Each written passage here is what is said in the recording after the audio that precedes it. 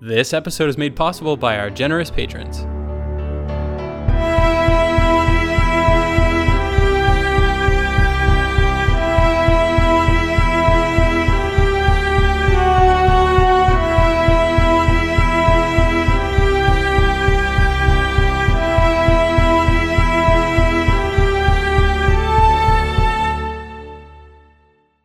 Welcome to episode 118 of the Ink to Film podcast, where we read the book And then see the movie.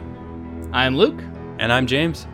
This week, with the help of special guest Jesse Quack, we discuss the second half of James S. A. Corey's 2011 sci-fi novel, Leviathan Wakes. We're delighted to welcome back our guest from last week. Jesse Quack is the author of the supernatural thriller From Earth and Bone and the Durga System series of gangster sci-fi novels and the productivity guide From Chaos to Creativity. Welcome back, Jesse. Thanks for having me. Here we are again. All right, so I can't help but think about how this project, had we covered the book as we normally do, the book and then the show, how we would have just it would have been a disaster, because there's so much that happens in this. And I'm just guessing here, there's another season of television to be made just out of this half. I think season 2 is just going to be the adaptation of the rest of this. Yeah, I feel similarly. I have heard that I think it goes up to about episode 5, so I think it's technically about half a season. I am curious though, because it feels like it could have been a full season. So I'm wondering how that's going to look. But yeah, it would have been an issue. Yeah, that's my recollection of season 2, is that it takes about half of the season to finish up the rest of Leviathan Wakes. There is an interesting decision there about what makes for a good kind of containment of a story, because you would think trying to have a story for a book and having a story for a season of television should be roughly approximate, but they made the decision to only go up to where they did in the show, and yet James S. A. Corey thought that they needed to go through all of that to tell a complete book. Do we feel like, now that we've read the full book, do we feel like the show left halfway through, or does it feel like the first season was kind of self-contained, I guess? For me, just thinking of it, if you I guess it's the same way with the show, but if you're writing a novel, and this is just speculation because I haven't, you guys are more tell us about writing a novel, James. Yeah, let me tell you something here. Let me book explain this to you real quick. I would assume that with a novel, you're going to want to tell the entire story that you have, whereas with a season of television, you can kind of hold out. I just think that they knew going into the show that they had the material for a season 2, and kind of felt that, because it didn't feel like we got half of a season in the show. Yeah. No, it did feel, it felt like a complete story ending on a cliffhanger that was obviously going to take you to the next part of that story.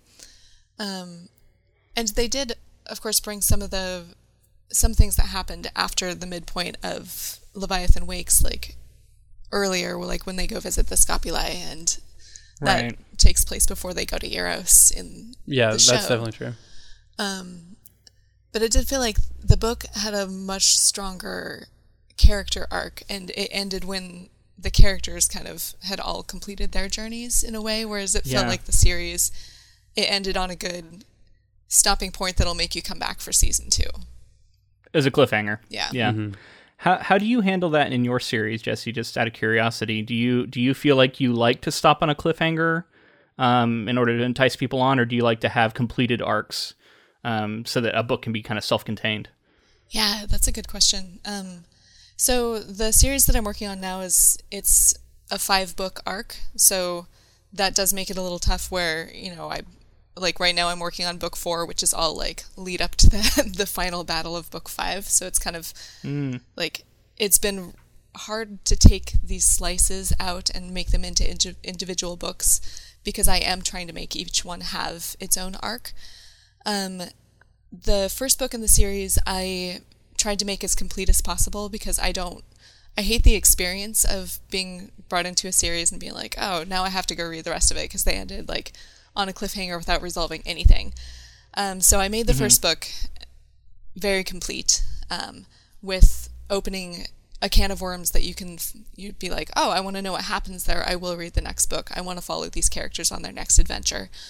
The second book is a little more cliffhangery. It's not terrible, but it's still like, all right, I really do want to read what happens in book 3. Book 3 is very much a cliffhanger ending, but I figured if you're that far, like, you're invested in the series. So I try to. Well, book 1s it's kind of a different beast, right? When you're that first one, you're trying to hook people, but you're also, like you said, trying to give them something satisfying. Whereas, when you're in book 2, 3, 4, the rules are a little different there, I would imagine. So, I mean, and I'm sure this is something that you could track throughout this series. I haven't read more than the first book, so I can't comment on it, but I'd be curious if they always do this sort of like big arc that wraps at the end of the book, or if there starts to be more cliffhanger bringing you into the next. Because there are some cliffhangers here, don't get me wrong, but most of the characters' arcs sort of reach a terminus that you don't always see in a series. Yeah, each of the books, as I recall, I've only read through book 4, but they feel very complete. That's good. And there's interesting stories that you want to follow to the next book. You want to know what the next bit of the mystery is, but it's not like they're leaving with somebody like with a gun to their head and they're like, and see you next book. You're like, what? Right, yeah. There's cliffhangers that can be frustrating, and then there's some cliffhangers that I think, like, they're obviously cliffhangers, but it still feels fair to do. Right. Which I think that's kind of what the show did. It felt fair, even though it was a cliffhanger. To me, at least. I don't know. Reasonable people may disagree. Yeah, I'm surprised at the scale that the book went for, and I think it was just the expectations that the show set up for me. And I should have known better, knowing that the book continues. Season 2 continues what the book had going on for the rest of it, and so like with the remaining chapter count or page count, I should have known there was going to be a lot more. But I was kind of surprised when we were kind of rehashing some of the things that they did in the show, like you talked about, Jesse, the scopuli stuff and that stuff that they had already done, I guess, lulled me into a false sense of thinking that there wasn't going to be all that much story left, and then it just went bonkers, and it was really crazy. Yeah, there's some big stuff that happens. Which, by the way, that's a good segue. We're gonna move through this thing through summarized paragraphs. I have 4 paragraphs of summary. We're not going to do chapter by chapter because that'll just take too long. But before we get into that, I have a few sort of general things I wanted to get out there. The first of which is I feel like I need to formally apologize for mispronouncing Amos's name. I got called out by a friend of mine, Curtis Chen, who mentioned that if I watched the show, they pronounce it as Amos. And I watched the show, yet in that episode, I still called him Amos. I think I called him Amos as well. Yeah, I think we both did. I can't remember. Like, it's weird. I can't even remember if, like, Jesse, I don't know if you called him Amos or Amos. I don't even remember. Well, and I was there last night when we had this conversation with Curtis, and I have a cousin named Amos, and so that's how I pronounce it. That's how I've always pronounced it. But my husband, for some reason, always pronounces Amos as Amos as well. And so I remember listening to your episode and both of you pronouncing it Amos and me being like, oh, why do some people do that? Right. But, yeah. I mean, it's like people who say Hermione or whatever, right? Yeah. I think it's like once you read a word, you just decide in your head how you're going to say that word. That was my defense. Well, and I wonder, like, so Amos is also a book of the Bible, and so that's, I have a cousin named Amos, grew up in a church, and so, like, it's a very common word for me growing up to hear. Right. Whereas, and he mentioned famous Amos cookies. Oh, yeah, the famous Amos cookies. Which I should have thought of. I didn't realize they were spelled that way, but yeah, I should have thought of that. Anyway, kind of not that important, but in case it's been grating on it, I'm sure it's been grating on other people. Yeah. I'm going to do my best. Amos is how I will try and pronounce it from now on. The other thing, I wanted to give an update on where I'm at with Naomi and Holden. Nice. Because I felt like that was kind of what we ended the last episode on. And now, granted that I still believe that book and show are very different, and I hold out hope that maybe I'll like it more in the show. But I don't really like where this goes in the book. It just it never feels right for me. It's okay. Like, I don't hate it. But it feels reductive to me for her character. And we'll get into it with some of the summary and stuff. But just in general, I am not as big a fan of this romance. And not liking it in the book also makes me kind of not want it to happen in the show, even though like now I think it's going to happen. So I don't know. I feel like I'm still kind of undecided, but the show has pushed me more in your guys' direction. She's just like she's a different character in the book too. I mean, they all are. It was actually stopping in the middle and then going and watching the show and coming back and reading the rest of the book. I was like, oh right, yeah, they all are kind of cardboard, all the secondary characters. It really drove that home. But there's a scene where like bullets are flying around and she's like lying on the ground with her hands over her head and she's refused to carry a gun in the book, and you're like, Naomi of the TV series does not refuse to carry a gun. She's not lying on the ground with her hands over her head. So I guess I was a little bit more forgiving of it in the book, just because I was like, maybe she's she's not too cool for Holden in the book, I guess. I see. Like the character isn't as badass in the book, so therefore it's fine. I mean, there was the scene that happened in the book where she says like, I was pretty excited because I thought what was happening was she was gonna like turn him down because of the fact that he was like a player and he was like having sex with all these people on the station and all this stuff, and she's like, you don't actually love me, it's just that I'm the only girl left. And I was like, oh cool, this is like a interesting dynamic that we're gonna get here. And then it just like pretend that conversation never happened, and like a couple later on she kind of acts like that was an invitation, like you heard me say that when you're gonna make your move, and I was like, oh well, I was like, oh man, she was like, well, don't tell me that you love me to get me into bed with you, I will go into bed with you. You're like, okay, but yeah, you kind of did make a big deal about that. So yeah, I also wanted to get in, I meant to say it in our original book coverage and I forgot, so I wanted to make sure to mention it here. James S.A. Corey, the pen name that Daniel Abraham and Ty Frank use, they chose because they thought it would evoke the space opera writers of old. I guess they had names similar to this. So the name comes from their middle names. So it's their two middle names, and then it's the first initials of, I believe it's Daniel Abraham's daughter. Yes. So that's how they came up with this name. I don't know. I thought that was kind of fun. That was how they pulled it.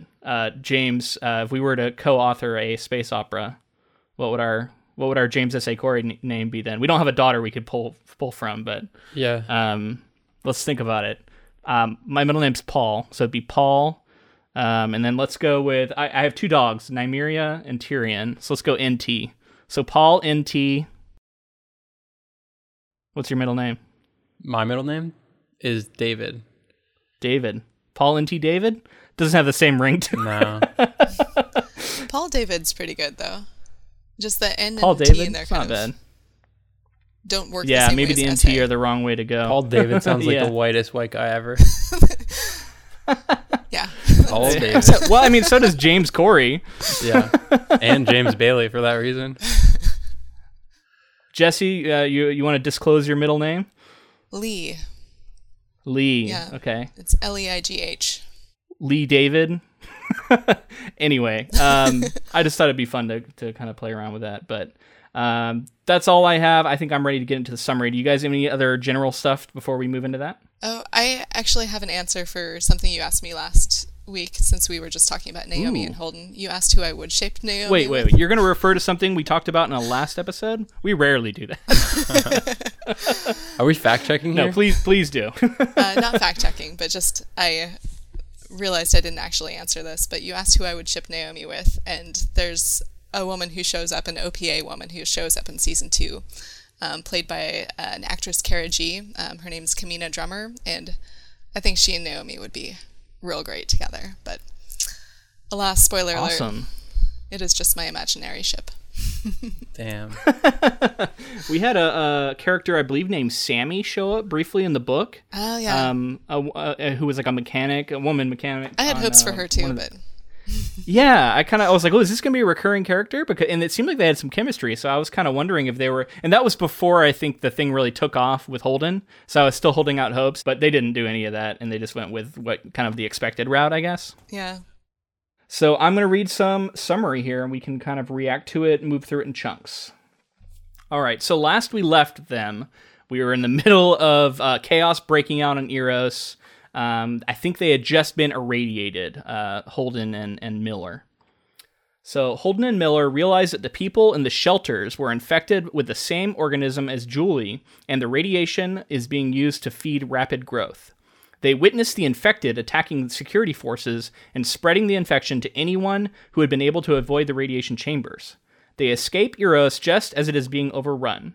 Fred Johnson contacts Holden and tells him that the analysis of a data chip belonging to one of the dead Marines from the Doniger reveals that the mysterious stealth ships were built on Luna. Holden makes another public broadcast, sharing this information, hoping to ease the tensions created by his prior implicating of the MCRN. This strategy backfires, however, and the UN, fearing that they will be blamed for the attack on the Doniger, launch a preemptive strike against the MCRN by destroying Deimos, I believe is how you say that, site of a Martian military installation. Okay, so let's stop there. That's a pretty good chunk. It's what actually did we think pronounced of Deimos. I'm kidding. Deimos? Is it? Deimos. No, I'm just kidding. Okay. I'm burned now. Like the paranoid, I'm mispronouncing everything. It is probably, Deimos. Deimos Amos. Anyway, what did we think of book version of this part of the story, and then moving into this kind of reveal of the attack from Earth and the UN against Mars? I know it's talked about, but Holden is really really quick to jump on that comms system. Like he's like, as soon as he gets information, it's going out there. And I know they talk about how, like, you know, it's better to have it out there because then it's like getting the secrets that people are trying to keep out there, and it kind of ruins their plans. But also, ultimately, like you're putting everybody on edge, and like this is why attacks are happening. And like he's kind of playing into I think we learned he's kind of playing into the fact that it's all a big distraction. Well, it kind of reminds me of just like Twitter, right? Like something happens and now everyone's like freaking out on Twitter. And I kind of wonder, tweet about it immediately. Yeah, like don't react, or like don't think about it, just put it out there. And then what people see, right, is this like spike of like paranoia that happens at the initial thing, and not the like rational, reasonable response that happens later. And so that's always I'm just like, oh, Holden, like, think about it first before you just put it on Twitter. But he just goes for it. Think before you tweet, guys. Come on. I love that. I love we see Miller column on it here, which I really liked. You know, we're kind of moving past the station stuff, but it's pretty similar to what goes down on the show, which we already talked about. Right. But yeah, when Miller really calls him on it and says, like, think about what you just did and how that's going to, you know, what kind of effect that's going to have. And then even he immediately shows that, like, Earth basically immediately launches a preemptive strike and people are dying. And it's interesting that Holden's reaction is actually pretty, I don't know, I thought he really kind of deflects blame from himself. He's like, oh, I was just sharing the truth. I didn't make them do that, kind of thing. I don't know. It's kind of weird. And I think it's like the two different characters butting up against each other, like we talked about, like the different version of Holden this is versus what we get in the show. Yeah. Because the show version of Holden feels a lot more emotional, and I would have thought that he'd have a bigger reaction to all these people dying because of something he said. Whereas book Holden is a little quicker to just kind of say, like, well, it's their decision. I didn't make them do that. Right. I think he is being rational in the way that it's, you know, like, ultimately it is just getting information out there. He's being very, like, utilitarian, I guess. He's very much like, it needs to be out there. If people die, they die. You know, like, this is what it is. Like, people need to know the information. But it's similar to the Kant message. So remember the Kant message, right? Where we talked about his motivations seem different in the book versus the show. And in the book, it was very much like, this is the information people deserve to know, and he just sent it. And he didn't really think about, like, how it was going to be interpreted. It didn't matter. He just wanted to get the information out there, and he does the same thing here. Yeah, he has in the book a very, like, right versus wrong sort of character backbone. I mean, like, Amos calls him righteous at one point, and they then go on to talk about that quite a bit, like how he picks the path that he believes is right, and then sticks very strongly to it and is very convicted to that path. Whether or not that is the correct path or the smart path, I feel like the book is trying to get us to believe that he is on, like, the righteous path, and the things that he is choosing are for him black and white, and so he's not necessarily seeing the consequences as consequences of his actions because he has to do this thing that he sees as right. For me, the word righteous, I mean, I already mentioned growing up in a church, but it has good connotations, but there's also that, like, it makes me shy away if somebody is described as righteous or describes themselves as righteous, and it's a red flag for me. Yeah, it could be judgmental. Judgmental, they could be wrong. You can be righteous about something you're wrong about, which is never a good combination. Yes, right? Exactly. To me, it seems like if someone is overly righteous, they could be so passionate about it that they could be like blinded by this sort of like righteous path that they have, like kind of in the same line of what you guys are saying. Right. Well, or the sort of inflexibility of that, right? Like inability to see nuance, inability to make compromise. If you're righteous, you're sort of very hard line. I think is kind of what you're getting at, and that can sometimes be an issue. Yeah. And that's, that does seem to fit this version of Holden pretty well. So I kind of agree with that assessment. I wanted to ask you about the fact that the UN launches a preemptive strike. And also, to put it into context, something that I don't know that I really understood as much until later in the book was it was the UN and the Martian forces they're supposed to be coexisting and ruling over all of this area together. Like, I kind of thought of them as separate forces that were always against each other, like sort of like leaning on each other for vying for power or resources or whatever. But it's very ultimately, like, from what I'm understanding, it's more of a civil war than any sort of like war on two different sides. I think it seemed to me a bit more like a Cold War than a partnership. I guess that's the impression that I had of like Earth and Mars. Yeah, like there's tensions have been building, which we hear about, and we know that Earth had been running simulations, and it seems like they're frightened of Mars because Mars has the superior naval force, and so they had run these simulations where they said if we're going to have any chance if Mars attacks is to get a preemptive strike in before they can muster their full power against us. And as soon as this message goes out, they say, okay, it's time. It's go time. We got to do this thing. And so they launch that preemptive strike. And yeah, I mean, obviously they're all humans and they all, Mars, all the people on Mars came from Earth originally, but, or their ancestors did. But yeah, I mean, it's like it is kind of a civil war if you look at it that way, because you also have this proto-molecule, which we see as kind of an alien threat coming out now. So speaking of that, I think let's get into the next bit of summary. So Miller and crew follow the coordinates from Julie's phone and find one of the stealth ships called the Anubis abandoned. In the reactor room, they find that the same organic growth that was on Julie Mao's body has consumed the entire remaining crew of the Anubis and Scopuli, whom they had taken prisoner. They find a video explaining that the organism is a biological replication mechanism created by extrasolar aliens and placed on Phoebe, which was then launched into the solar system with the intent of reaching Earth and hijacking its early biosphere in order to create something, but was captured by Saturn's orbit, thus sparing Earth.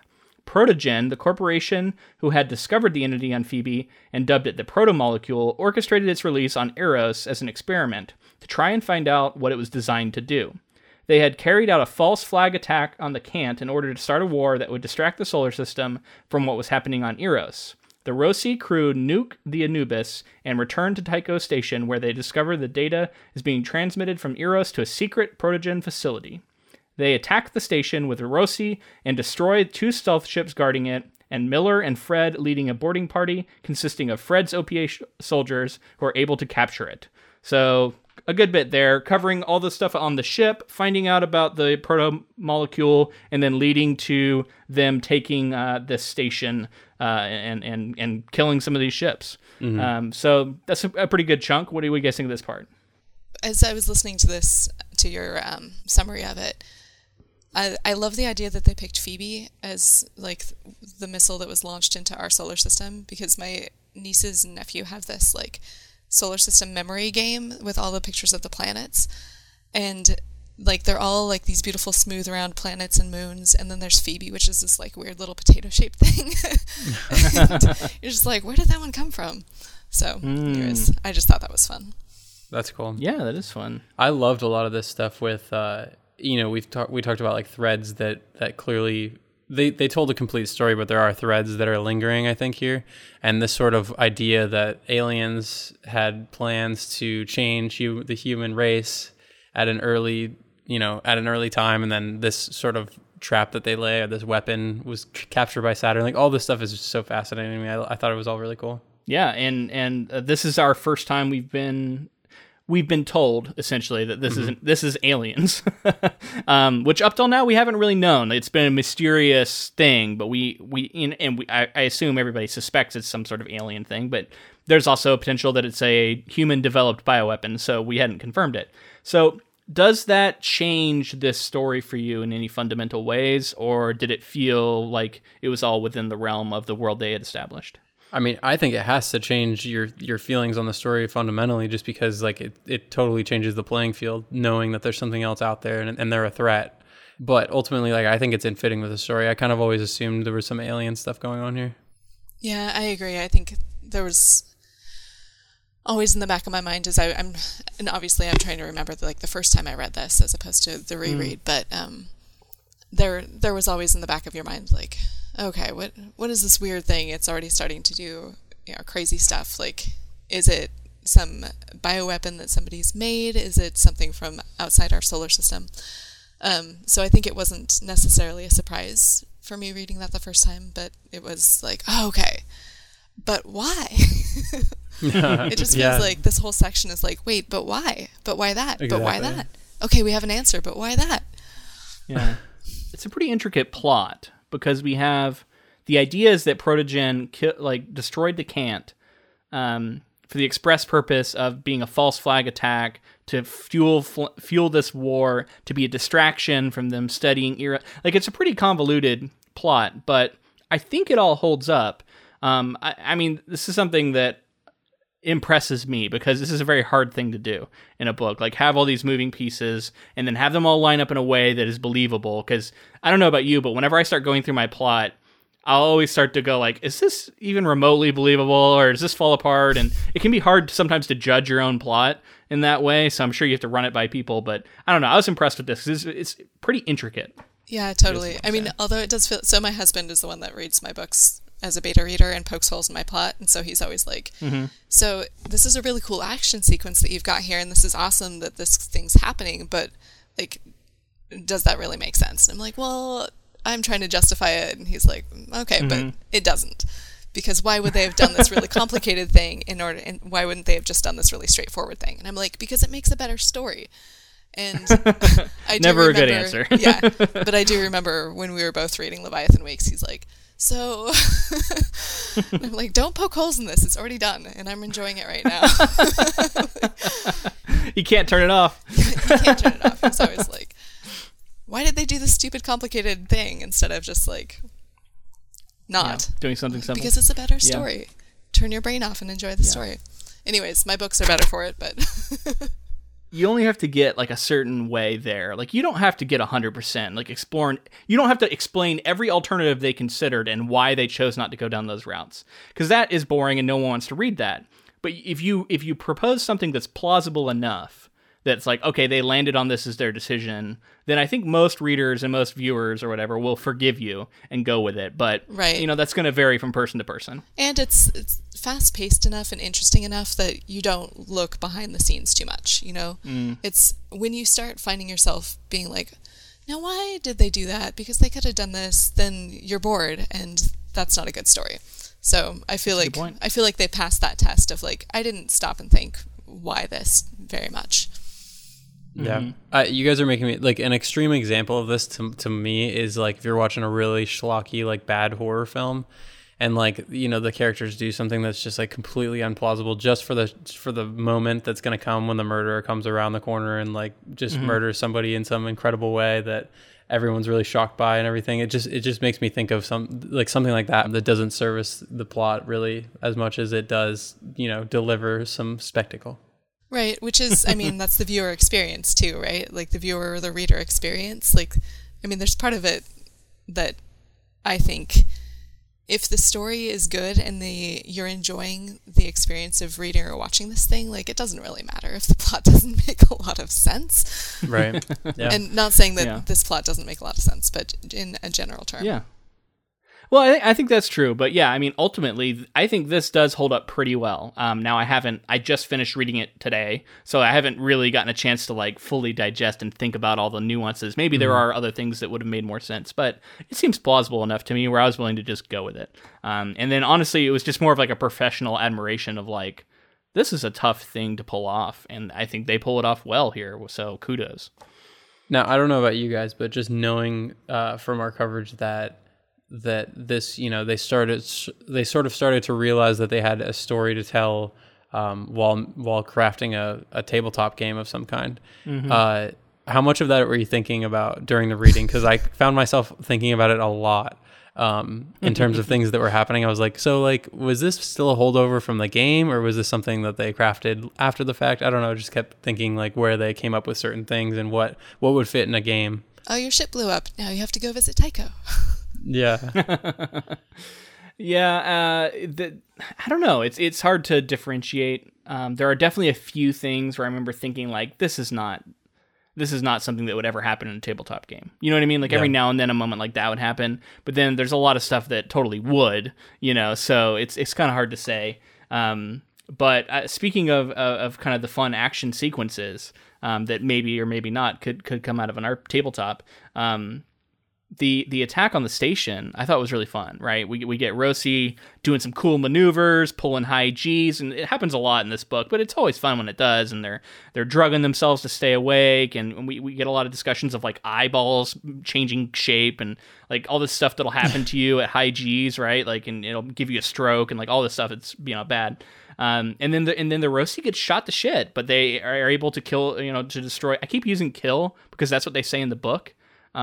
But it's funny because I wrote down, like, I thought it was kind of weird that they always say that. And that they should be saying, like, destroy, because it feels weird to say, like, you kill a ship. I feel like with a naval battle, you would say kill as well, right? Do you? I think. I always feel like you say you sink them, right? Like, I guess. You didn't say, like, the Titanic was killed when it ran into a... No, I think specifically in battles, though. I think, I don't know, maybe I'm wrong. I thought that it was some sort of like... Yeah, for sure. Yeah, that iceberg killed the hell out of the Titanic. I mean, it makes sense, and I see what they're going for, but I would be curious if anyone is like in the Navy who listens to write in and let us know. Like, does that seem weird to refer to like you kill a submarine or you kill a ship in combat, or would you say you destroyed them or you sank them or some other term? Yeah, I'm sure. I'd be curious to know. I don't know. I'm sure. I feel like it's more informal, but I think it has something to do, and this is just speculation again, but. You name a ship has a name, and it's like it seems like people refer to it in like more of like a personified way than just a thing that they're floating on. So I don't know, maybe it has something to do with that. No, I think you're right, and for the most part it worked. There was, I think, the one moment where it seemed weird to me was when he was describing all of the ships getting shot down over Mars, and he literally said like all these ships getting killed, and it just felt weird that it was like it was focusing on the ships. Yeah. And not the people. Right. And then I think after that he says, and the people on board, but like just that first sentence of like all these ships getting killed, I'm like, what? So it's just felt like kind of a bizarre way to describe it. When you say it now, it kind of sounds like an 8-year-old just saying it, right? And then the ship got killed. So, it sounds a little weird.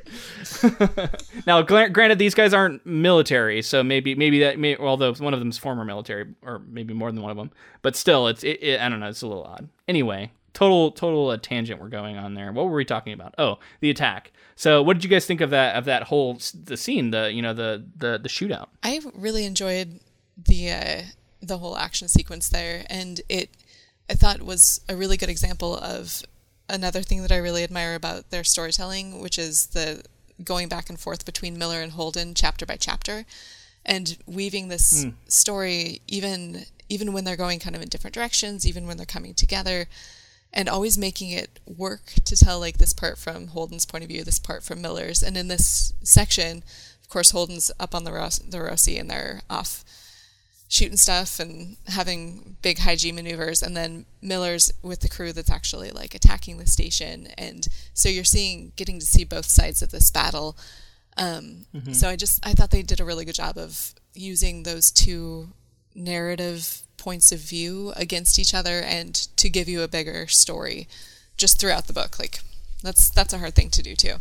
Oh, absolutely. This is kind of off topic a little bit, but I wanted to ask you guys based on like something about this story, the way that it's told in comparison to the show. And I think it's because a lot of the, like, Jesse, like you talked about, a lot of the characters, the secondary characters are more cardboard. A lot of this story, because it's so Miller and Holden centric, it was making me think about how much I'm looking forward to seeing these characters go through some of these events, and having the full cast of characters kind of reacting to a lot of this stuff. Do you know what I mean? So like this kind of feels like, and it's probably going to sound bad, but it kind of feels like we're getting like plot points in anticipation of seeing like the characters go through it. And we do get it, but I feel like it's very much like more Miller and Holden that we're getting the viewpoint of. So you're looking forward to watching the show and getting to see what all the other characters experience? Yes. Yeah. No, totally. I completely understand that. It's interesting because this is the first book in this series, and they only have 2 POVs other than your prologue and your epilogue, right? And I know this isn't a debut novel for them, although under this pen name it is their first. So I don't know, maybe some of the rules still apply. But I often get this advice when you talk to authors, and they'll say, try and keep your number of POV characters down in the first book you write. That's a trap a lot of writers fall into, is having 7 or 8 POV characters in their debut, or trying to have that many in their debut novel, and it's just very hard to manage. But it's a long book.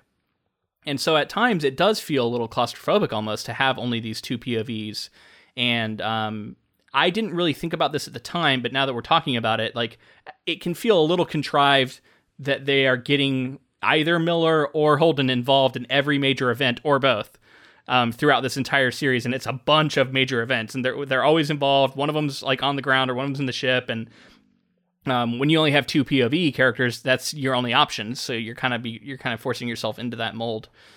So I'm just curious, do you remember how many POVs this widens out to, like even roughly?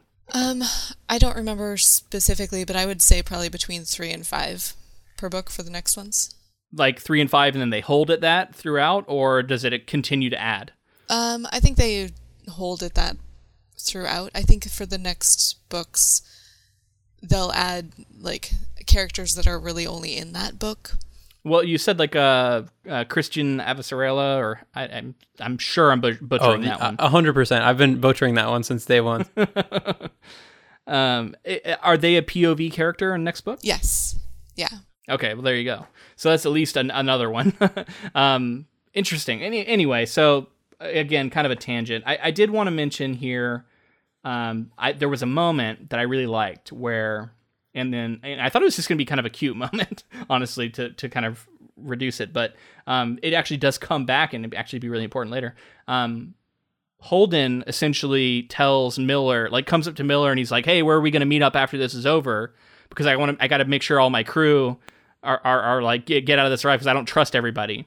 And Miller realizes that he's being considered one of the crew here, and then he has this like feeling in his chest, and then he walks away and he like actually tears up and cries. Yeah, that was kind of charming. And that was a really touching moment. Yeah. And then we know that it comes back here in this next section, which we can get to. And if you guys are ready, I'll read the summary, but then we can touch up on how their relationship changes. So, the lead scientist, Anthony Dresden, reveals that all of the scientists on the station had been, quote, modified to remove ethical restraints so that they could emotionlessly perform their research without empathy for the victims on Eros. He emphasizes the importance of understanding the protomolecule not only for its innate scientific value, but to protect against the clear threat presented by the aliens who created it. Realizing that Dresden's rationale is likely to be accepted by the powers that be on Earth and Mars, and his research will be allowed to continue, Miller shoots Dresden without warning, angering Holden. Quote, "He was going to get away with it," Miller explains. So, that's perfectly setting up what we're about to talk about. This changes their relationship going forward, but also a pretty dramatic moment. What did you think of this moment? What did you think of Dresden and his sort of spiel he gives? It's a very James Bond villain sort of spiel, that like, this is why we did it, and this is why you should all be on my side. And I think they get away with that by just showing how arrogant he is and how he does actually believe in his mission.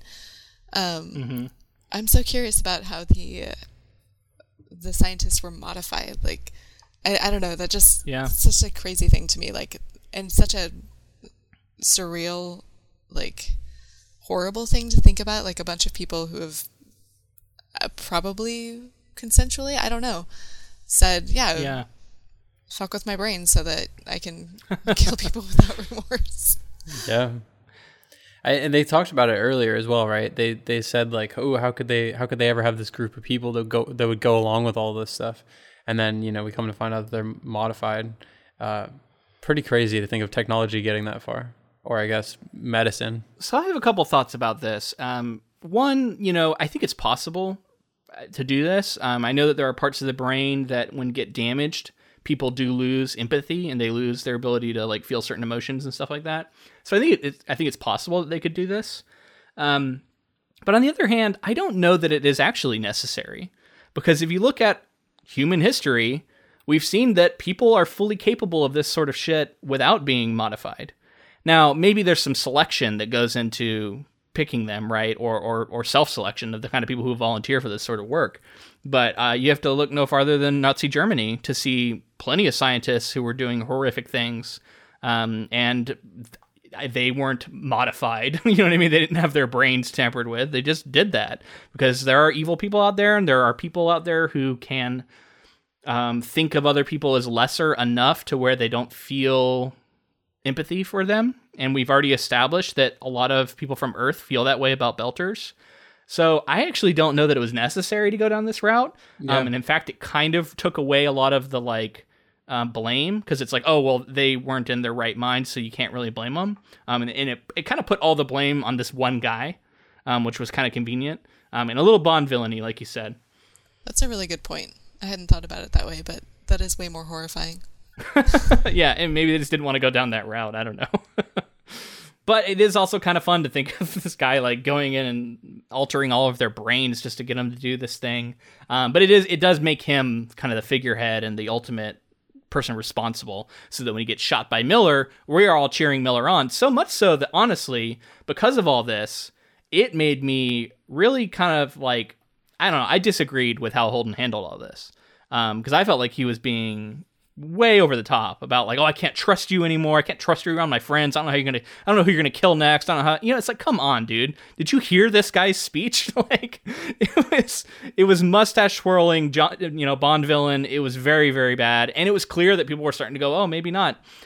I don't know. Like, I felt like he was being kind of a jerk to Miller over this. And it felt kind of unwarranted to me. But I am curious to know what you guys think. Like, do you agree that this was him sort of showing that he's unstable in a way? No, I think this is going back to the Holden righteousness thing. I mean, and I think it's after this that Miller and Amos have that conversation where Amos talks about Holden being righteous. And I think as the reader, like, you are on Miller's side. I mean, you're in his head when he does it, and it makes sense. You're already empathetic to this situation. And so I was definitely with you thinking that Holden's way overreacting, but it also seems very much in character. And I think this is maybe a moment that's supposed to be that final wedge that says, okay, this is the kind of guy that Miller is versus the kind of guy that Holden is. And this is what, like, Holden will never be able to cross that kind of line. And two, I think something you said in the last episode about, where is that character arc going to go with Holden? Where will this, how will he have to bend?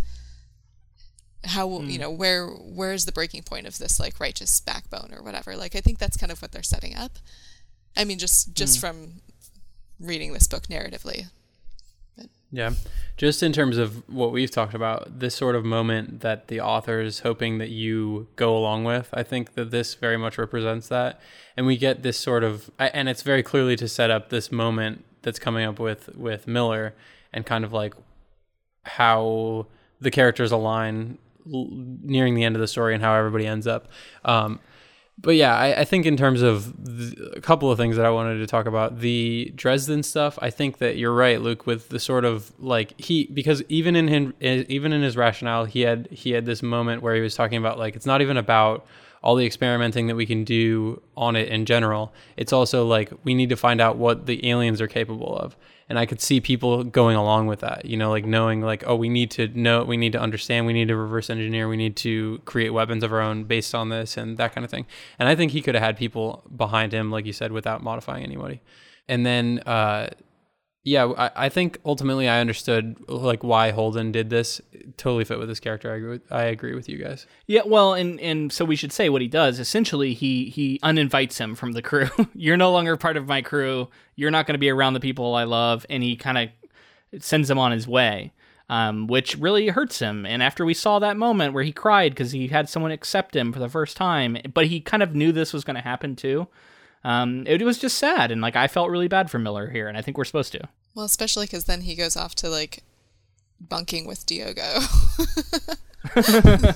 Yeah, we haven't talked about that yet, but that's one of my favorite like minor character relationships. Oh yeah, that was fun. I agree. All right, so let's get into this final chunk. This is big. It's gonna contain everything that happens through the end of the book, and then we can kind of just react to the rest of it. So back on Tycho, Miller and Fred Johnson come up with the plan to attack Eros to prevent anyone else from trying to obtain a sample of the protomolecule. They intend to commandeer Tycho's main project, the massive Mormon generation ship, the Nauvoo, and crash it into Eros at the correct speed and angle to propel it into the sun. Miller leads a team onto the exterior of Eros to plant bombs and detonate its ports, so that no one can get in and sample the protomolecule before it is destroyed. He then decides to stay behind and die when they go off. Just before the Nauvoo impacts the station, the trajectory of Eros is inexplicably altered. Eros then sets out to Earth, the largest source of biomass in the solar system, at a speed that no human-made ship can match. Miller takes one of the bombs into the station to attempt to destroy its maneuvering capabilities. However, listening to the voices on the communication system, he realizes that Eros is being guided by Julie Mao, who believes she is racing. He finds her infected body is the host of the parasitic relationship with the protomolecule. He is able to convince her to direct Eros away from Earth.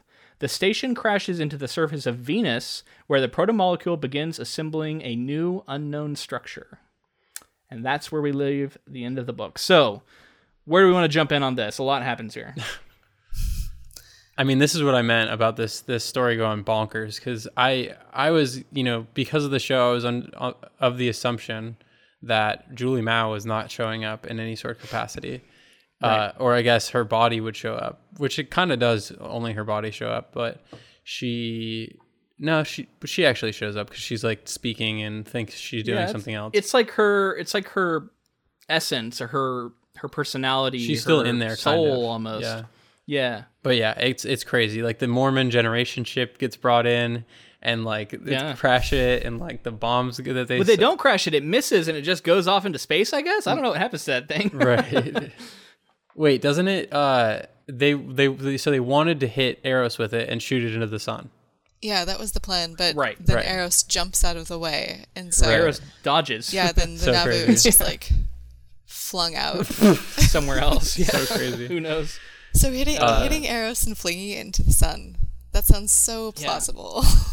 Right. Yeah, it seemed very elaborate, but okay. So maybe this is starting to stretch a little bit, but I don't know. Maybe there's not a better way to do it. At the very least, they've established the Nauvoo has got very powerful thrusters attached to it, right? Mm-hmm. And that's essentially what they're using it as. Just like it's going to push. Because there's nobody on it. And obviously the oh shit moment of it dodging is showing us like no matter what kind of capability technologically we have in this world or this universe, it's nothing on this alien tech that they have or whatever sort of bio weapon they have here, because it's like faster, and like they talk about how like it has like a crazy way that it travels or something like that. Well, yeah, Miller's inside of it, and he's like, it still has the spin gravity from Eros, but it doesn't have the gravity of whatever crazy speed that it's traveling at. Like, other ships can't even keep up with that without actually killing their crews, because it's just going so fast, and Miller's just like, oh, it feels like normal.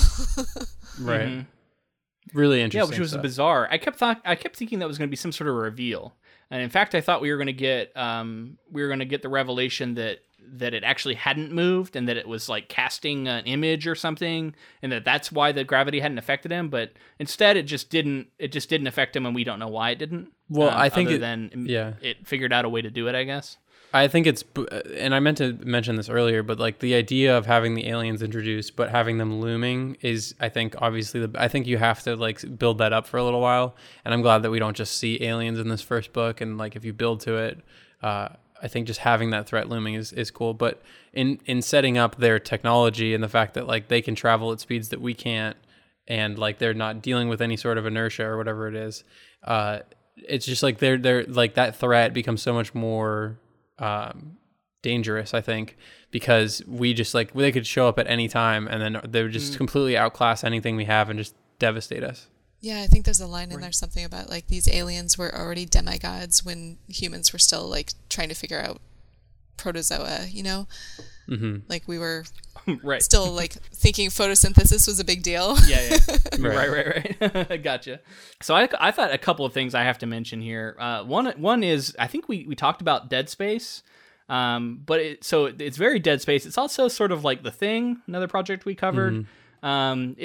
I don't know. I love this kind of alien. It's an idea of, it's like, it's unknowable. It's this substance that mimics the things it attaches to. So in that sense, you can get away with a lot because any sort of humanity, any sort of human thought or motivations that you're detecting are sort of being absorbed by the things that it's mimicking. Mm. And so you can kind of play fast and loose with it in a way that I think is really fun. And then I love the idea, because I think I might have mentioned in the last episode that I was like, I wonder if it's going to take over Eros, and then we're going to have Eros being kind of controlled by this thing. And that's exactly what happens here. Which also made me think of The Fifth Element. Do you remember the weird planet that's like coming at Earth that they're trying to stop, and it's got some sort of intelligence and they're talking to it and stuff? Yeah. I kept thinking of that here, which I thought was pretty fun. Well, because then it's like they're listening to the feed of it and listening to it as, basically as whatever the protomolecule is trying to figure out how humans communicate, and it's just like recycling words and languages and playing with sound. And one of the things that I really loved was how the like young belters were remixing it with music and like making that was funny music like EDM for their dance clubs and stuff like that. And Miller, like I mentioned his friendship with this kid Diogo, and like they're basically sharing a bed, and like one goes off to a shift and the other one sleeps, and Miller the whole time is just like, kids these days. And I loved that little relationship where Diogo's like, hey, have you listened to this? And Miller's just like, what are you guys doing? You guys are so strange. This is fascinating. So I loved kind of his old man looking at the kids these days friendship with Diogo. Yeah. Well, and that all serves a narrative purpose too, because it's all making Miller focus on the sounds and the transmissions that are coming off of Eros.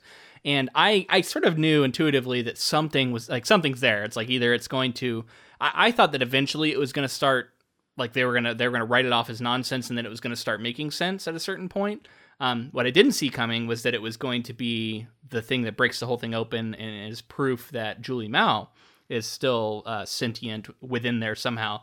And I love the way it kind of goes back and says like, oh, when it was mentioning this and that, it was all clues that it was actually Julie.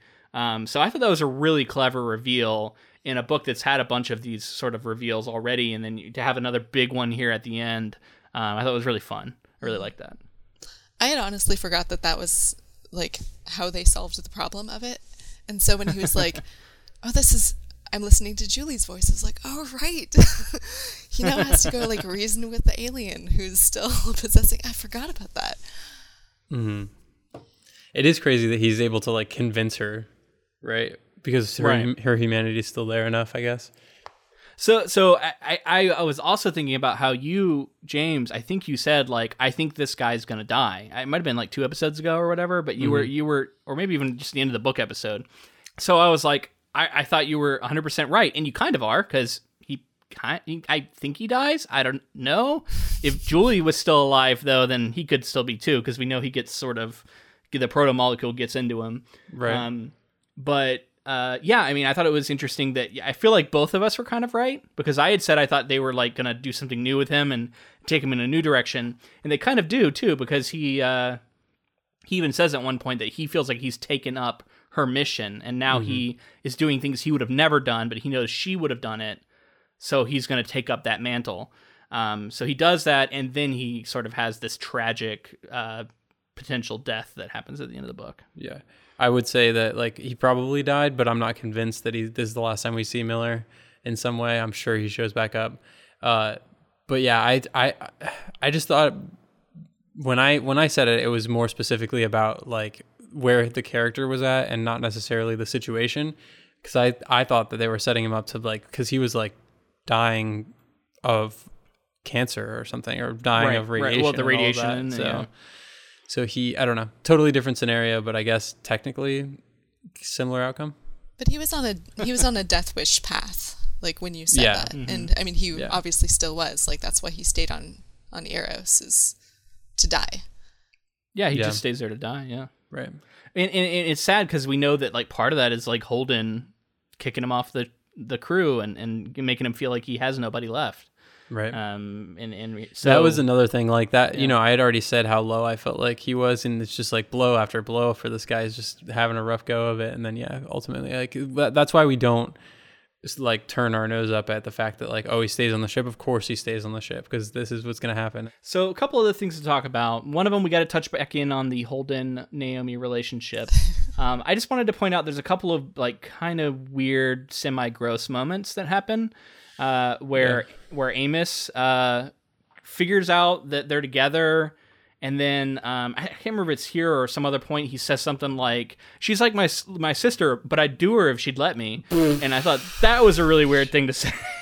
Oh man, coming back to Cardboard Amos was the worst. Like the rest of them were just like okay, but after the series Amos, coming back to the book Amos was just like, oh my god. Oh my god, I totally agree. Like he's a shadow of the version we get on the show. Oh yeah, and it's sad to see. Yeah, I don't know. I wonder if I hope that they develop this character more throughout the books, because I don't know. He seems so much less interesting than book version, or sorry, than show version. Again, I'm really fascinated to just think about the process of these writers, because they've gotten to the point where they got to have a second go of it. They got to have they got to do a redo for some of these characters in like these situations. So it's really interesting to think like, is that them? You know, is that the influence of a writer's room with them? Is that because clearly they're not like, they are influential for the show, but they're not running the show. So you would assume that there's some sort of input from other people, or is this them basically saying like, this is what we would have liked to have done now, you know, actually doing a redo, getting her. Yeah, maybe. And then we also, there's a moment where Holden makes Naomi angry, and then he has this thought where he's like, oh, she's so cute when she's angry. And it's like, it's so condescending and like gross, and I don't know, it really made me hate the relationship, because you wouldn't have that thought if you hadn't just slept with her. And I don't know, I thought that was bad. I did not like that at all. I think Holden would have had that thought anyways, because he kind of already did have that like relationship with women. I don't know, like, I mean, it really doesn't seem like they'd be together unless she wasn't the only person on the ship, the only woman on the ship rather. Right. Yeah. Anyway, I don't need to keep harping on it, but yeah, a couple of those things just made it worse. It was like, I already wasn't a big fan, but then whenever that would happen, I'm like, oh man, I really don't like it. I kept thinking about how you were a supporter in the show, and I was just like, he's gonna regret that. It's this what happens when you come in and you start making bold statements halfway through a book or halfway through a show, right? Like it's gonna come back to bite you sometimes. Like, I love this character who ends up being a huge asshole, like next episode or next part of the book. It happens. So let's talk about this Venus situation, right? That's just okay. Like well, before let me back up a little bit, because that's kind of the end here. But before that, I wanted to talk about this other Earth ship that is present, that Holden is having communications with the captain, and they're like threatening each other, and they're like almost open fire on each other, and we see a lot of restraint out of Holden here. And I thought this was kind of a good moment for him, showing once again like why I respect him as a captain in the book a lot. And I think it's kind of a good moment where it's like everybody else would have said like, kill them now, but instead he keeps holding off to like the last second, and finally they decide not to shoot each other. and sort of work together, I guess. It's interesting that So- the guy who gets on the comms immediately shows restraint in like a combat situation, though.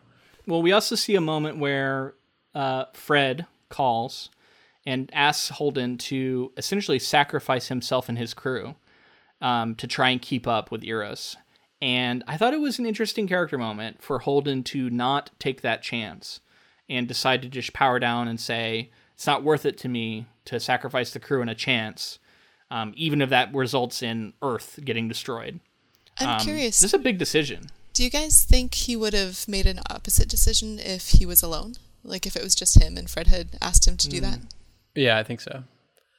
I think probably, yes. I think it's the crew, really. He's so biased to this crew, and you know, if there was a little bit more to some of these characters, I feel like I would buy it a little more. But he clearly cares about this crew more than anybody else in the universe. It seems like. Yeah, and it's kind of the anti-utilitarian view, right? Like if the scientist is very utilitarian, like, oh, what is 1.5 million deaths compared to the entire, you know, all of humanity throughout the solar system? You know, it's a drop in the bucket. It's worth it to get to the bottom of this alien threat. Whereas Holden's saying, like, I'm not willing to sacrifice these 4 people because I care about them too much, even if it means the entire Earth. Not just the entire Earth, but like literally he's imagining his family being consumed. Right. Yeah. And he's got a big family too. Right. Yeah, but I mean, and it's good to point out that it wasn't a sure thing. And he even realizes, like, it's probably not even going to work. Like, we're assuming that it can't go past a certain speed and it won't be able to outrun us anyway. Right. So probably if he knew that it was going to work, he would have, like, run if it was 100% or something, you know. Yeah. But risking them on a chance, that it did seem in character. And then we get this call from Miller where he says, so I figured out that Julie's still alive and she's in here and she's controlling this thing and I'm going to go talk to her. And he's got this like bomb he's been lugging around with him on a like a trailer, or like a what is that? I thought it was like a shopping cart. Yeah. Yeah. He's pushing it around. I don't know. It's really fun to think about them going through. And he's going through this like hellscape of like a Dead Space level. Like there's just growth everywhere. All the bodies have transformed. We keep getting them describing like a rib cage with an arm dragging itself around is something that they see a lot. Or they saw once and just have to keep describing to us, I think, is what it was. You see that kind of thing one time and you're gonna keep mentioning it, I think. Remember the arm? And it just kept me thinking of how, like, in the book, this is way more horrific and sort of like horror movie feels to it. Although they do talk about like blue fireflies and a blue glow. But I was thinking about how the show turned that way more sort of blue sci-fi, right? And less horror as starkly, it seemed like to me. You know, very crystal-y and less... it's still gross, don't get me wrong, but I don't know. This is not the same as brown goo and sort of the viscera and the stuff that they talk about a lot here. Mm-hmm. It's just very grimy. Well, because then Miller's like... He calls and he says... I need more time, I need to find Julie. And Holden's like, you've got 37 hours. And Miller's like, I need more time than that. And you're like, how much time do you need? And so then they have like 3 chapters worth of diverting the missiles and then like posturing with the other Earth ship. And Miller's going through room after room. And I was like, couldn't we have just kept that 37-hour timer and forced Miller to come to the conclusion he eventually comes to and find Julie, like, you know, with 5 minutes left or something like that. But it's like, instead they give him unlimited time and take away that time bomb threat, which I thought was a really interesting choice. Because that's what you know, at the end of a book like this, you're like, here's my ticking time bomb, you have 37 hours. And they're like, oh, you have unlimited time, don't worry about it. Oh. Right, that's a lot of time. I think that's probably has to do with like cosmic scale, right? Like it's probably some sort of like, they were doing calculations and they were realizing, no matter how fast this thing's going, if it's coming from here to Earth, it's gonna take time. It's gonna take, But it was just like, how much longer does this book need to be? Like, you have a ticking time bomb. Right. A fair point. In fact, I didn't remember that was the time frame, but I believe you. It sounds right. But yeah, because there is some time that goes by here. And I kept thinking, like, it's going to take him a while to traverse this whole station and find this one room where Julie is. Which he does, by the way, and we should talk about, like, this really sort of bizarre tableau of Julie, but like her hair is like crystals and it's turned into this bed that she's laying on, and he compares her to like a mermaid, and he comes up to her and he talks to her, and she's surprisingly cogent, I would say, and able to sort of have this conversation pretty, I mean, she's a little out of it, obviously, but she's not like screaming in horror or anything. She like kind of is able to have a conversation with him. And I did think it was a touching moment. It was Miller's arc coming full circle, right? Like coming to its terminus. He has found her at last. He saves the world, literally, through what he does. But it's on a very personal level, too, because this is the woman that he has sort of decided he wanted to try and save. And this is his chance to try and do something like that. And he kind of goes down with her, too. Like, she's kind of become his patron saint at this point, I think. Yeah, I like that. Yeah. And so he takes his helmet off and he breathes in the protomolecule, which probably smart if you want to have any chance of surviving this.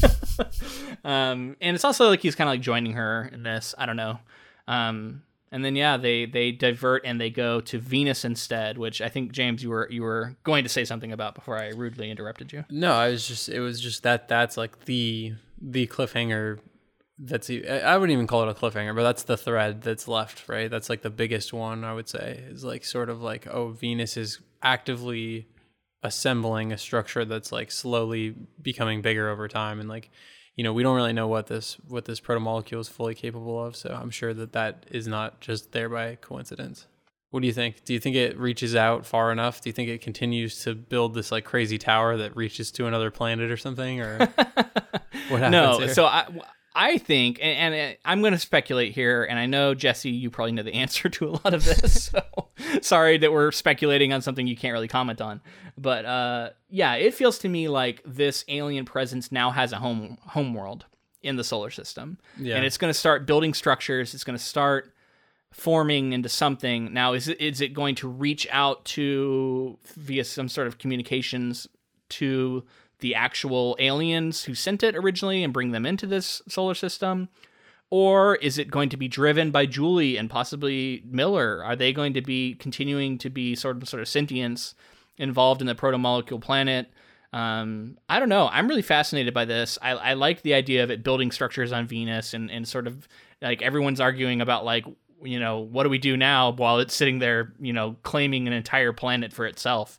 And it's clearly going to be a threat going forward that they're going to have to deal with. So I think this is almost not even a cliffhanger, although it functions in that way.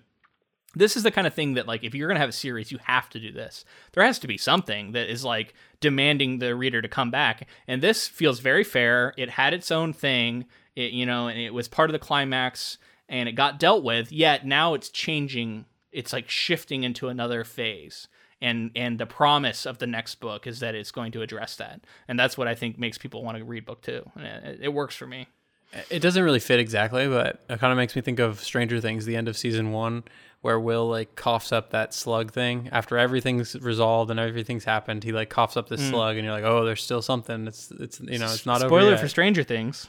I'm assuming everyone in the most world people have seen probably seen it by now. Season 1, like I think people have seen it. Yeah.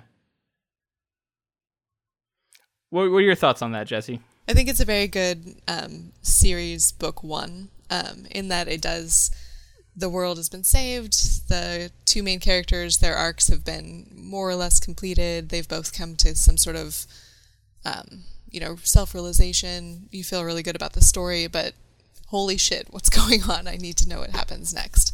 Mm-hmm. So I think that's a pretty classic way of ending a book 1 if you want to have a series that's successful. Yeah, what more could you want? Which, I don't know, their series might be successful. Time will tell, I guess. Yeah, it's doing all right. So I just want to take this moment to like think about our experience of the book and the show, what we've covered here, where this sits in the pantheon of sci-fi for us, and I don't know, just kind of reflecting on this coverage, because we've spent James and I have spent 4 episodes, 2 with Jesse, talking about this, and I think it'd be nice to kind of sum it up here and give our final thoughts on it before we put a bow on this thing. Oh, that's a big question. So where does it fit in the pantheon of science fiction, and what has the experience been? Sure. I mean, I threw a couple of things at you. Whatever you want to react to. I think I was struck by what you said about them choosing their pen name to kind of harken back to this classic sci-fi era of these like, big stories about small people doing like impressive things. And I think that they told that story really well. I enjoyed the hell out of it. I enjoyed the hell out of both the book and the series. And I already mentioned a little bit, like, reading and watching them so close together gave me a very different perspective on both, which was really fun. I have enjoyed this trip back through these properties that I really enjoyed. Yeah, that's the thing that we do all the time, and we do really enjoy it, reading and watching things very close together gives sort of a unique perspective on them that you don't get otherwise. And it's something that we found rewarding, I know, throughout all of the things that we've covered on this podcast. Definitely true here. Yeah, I wanted to thank you, Jesse, for kind of being our guide through this. That you already are familiar with this stuff. So thanks for bearing with our speculation and like giving input where we needed it. Like Amos, from now on we'll always know Amos. Well, we got to thank Curtis for that. Yeah, Curtis called us on it. But yeah, it's that's a mistake that hopefully we've remedied this time by getting it right. But James, I'm not letting you out of the question, man. I want to know your take on it. Yeah, I'm ready for it. So so in terms of, I like what Jesse was saying with sort of the fact that she liked the way that they chose their pen name, because I do feel like this is such a, in terms of like a pantheon of sci-fi, I don't put it towards the top, but I do really enjoy it because I think it does what other ones that I do put up in the pantheon, I think it does what those things, it cherry picks the things from those greats, and I think it uses it in very effective ways. So I think it's like, it's this great sort of sci-fi story that's referential, but also doing things that are new, and it feels familiar, but also fresh. And so I would just say it's really a serviceable show. I really enjoyed it. And I like the books as well. I mean, if you need any sort of thoughts on where I'm at with it, like, I'm going to continue watching the show, and honestly, I'll probably read the books as well. Yeah. That's close to where I'm at too. Yeah, I really enjoyed it. I think this is a better show than I kind of thought it was going to be. I think this is one of those rare occasions where I lean more towards the show as far as like what I'm enjoying, even though the show is far from perfect. But I do really enjoy the books as well. It's close. And I think from just the whole thing, if you look at it all as one sort of canon, one thing, the world, and by when I say the world, I know it's more than one world, literally, but the world building that is done here still is the standout thing for me. And I can see how this is a property or an IP that people want to be in. You know what I mean? Jesse, we went to Worldcon, I think 2 years ago, and we went to an Expanse party. And it was funny because I felt like kind of an imposter because I'd never read it or seen the show. Yeah, it was like a Belter bar. It was a Belter bar at Worldcon. People had like Remember the Camp. There was like a big banner up on the wall. And I'm sure there was other references that I didn't get. And they were speaking like in the Belter patois, and they had all these different like fancy cocktails they were making. That sounds awesome. Exactly. That's cool. It was really neat. Yeah, and I remember thinking like, wow, people really care about this, and they really are getting into this, and I can see why. You know what I mean? And that's the thing that strikes me from this, and I think is a lesson for anybody who's trying to write stuff like this, is to make your world rich enough and deep enough that people can get invested in it like this, because that's the ultimate sort of fan experience when people want to be a part of it. And that's something that it seems like it's achieved for me, and just from what I've seen, from Worldcon and other things like that. So yeah, I'm good. It's good stuff. I've really enjoyed it, and hopefully our listeners have liked coming along the journey, and liked hearing us mispronounce names left and right, all of the above. If you want more of that, stay tuned, because I'm sure I will do it again. But yeah, thank you so much for joining us, Jesse. Share again with listeners, in case they happen to only check out the book episode or what have you, where they can find you online and where they can find your books. Yeah, so you can find me at jessiequack.com. That's JESSIEKWAK. And that's kind of my hub for everything. I'm on Twitter, I'm on Instagram. You can find those links through that website. All right, so we're gonna let you go. Thank you so much for joining us. It's been a pleasure. Yeah, thank you so much. This has been super fun. Thanks, Jesse. So, what's next for Ink to Film? We are going to be doing our Christmas project, and we talked about it, and we decided we want to get into the weird and wonderful world of Dr. Seuss. We're going to be covering How the Grinch Stole Christmas. Yeah, I've heard some weird stuff about Dr. Seuss, so maybe we'll talk about that on the book episode. Oh, absolutely. I'm going to be researching this guy. I'm going to see what I can find out. I'm sure it's going to be interesting. And we're also going to be covering the film, How the Grinch Stole Christmas, which was a 2000 film featuring Jim Carrey.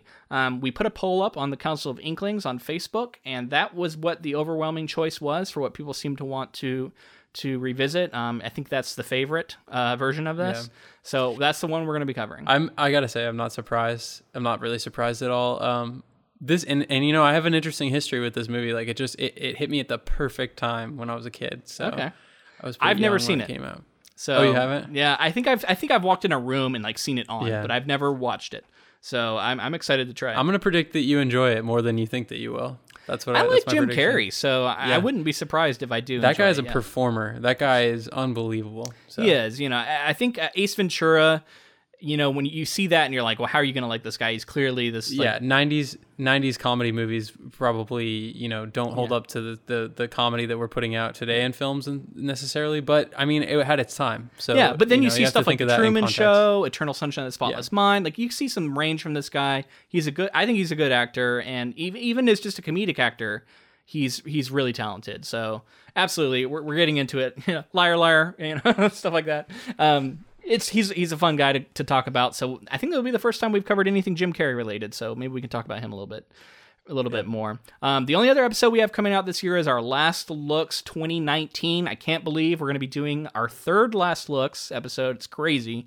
It's weird. It's crazy. Isn't that wild? It just doesn't feel like that much time has passed. But at the same time, I look back at our catalog and I'm like, damn. Yeah. 3 years. 118 episodes. We'll be looking back at all of the stuff that we covered this year in that episode. And, you know, we'll be talking about it, kind of revisiting favorites, you know, highlights, lowlights of the year. It's usually kind of a low-key episode, so pay attention for that. That'll be coming out towards the very end of the month. And that'll be it for us in 2019. We'll probably take a week or two off in 2020. Oh my God, I can't believe it's gonna be 2020. And then we'll be back, picking things up again. So we hope you join us for sort of our end of the year episodes we have coming up here, because I think they're gonna be fun. Yeah, I mean, you just mentioned what the 2020 is coming up, and the movie that we're covering coming up came out in 2000. And when I think of 2000, I think like, oh, that was like what, 7 or 8 years ago. Yeah, but no, 20 years ago. Just a few years ago. Yeah, that's wild. 20 years. Oh boy. Anyway, yeah, we're getting old. Such is life. Anyway, this was a lot of fun. We thank you for joining us for our Expanse coverage. We also wanted to thank our patron, Ben E., for supporting the show for a long time. We know he's a fan of the Expanse. We hope he enjoyed this coverage. If you wanted to find out how to become a patron yourself, go to patreon.com/inktofilm. Find out what kind of stuff we're offering. Your monetary support helps keep this show going, helps keep us covering things week to week, and we really appreciate it. Yeah, thank you to Ben. Connect with us on social media. We're on Facebook, Twitter, and Instagram, all of those at Ink to Film. And on Facebook, join the Council of Inklings. We post polls, we post news, we post all kinds of stuff in there. Like so our make Christmas sure you poll. check it out. Yeah, our Christmas poll was in there as well, so check that out. Absolutely. And if you would like to help out the podcast in another way, it doesn't cost you any money at all. Leave us a rating and review on whatever platform you're on, whether that's Apple Podcasts, or if you just want to go onto Facebook, you can rate our podcast on there. There's lots of ways to do it. The main thing is that you post something online about the show, because that helps us get the word out, helps us get new listeners, which is the biggest hurdle for a podcast our size, is to just get people to know about us. So anything you can do to help us in that, to that endeavor is greatly appreciated. Thank you to Ross Bugden for the use of our intro and outro music, and thank you to Jennifer Delazana for providing our transcripts. All right, so I'm excited for these final 2 episodes of the year. It's going to be a nice, cozy holiday coming up. Hopefully everyone is enjoying theirs, and we will see you next week. But until next time, thanks for listening.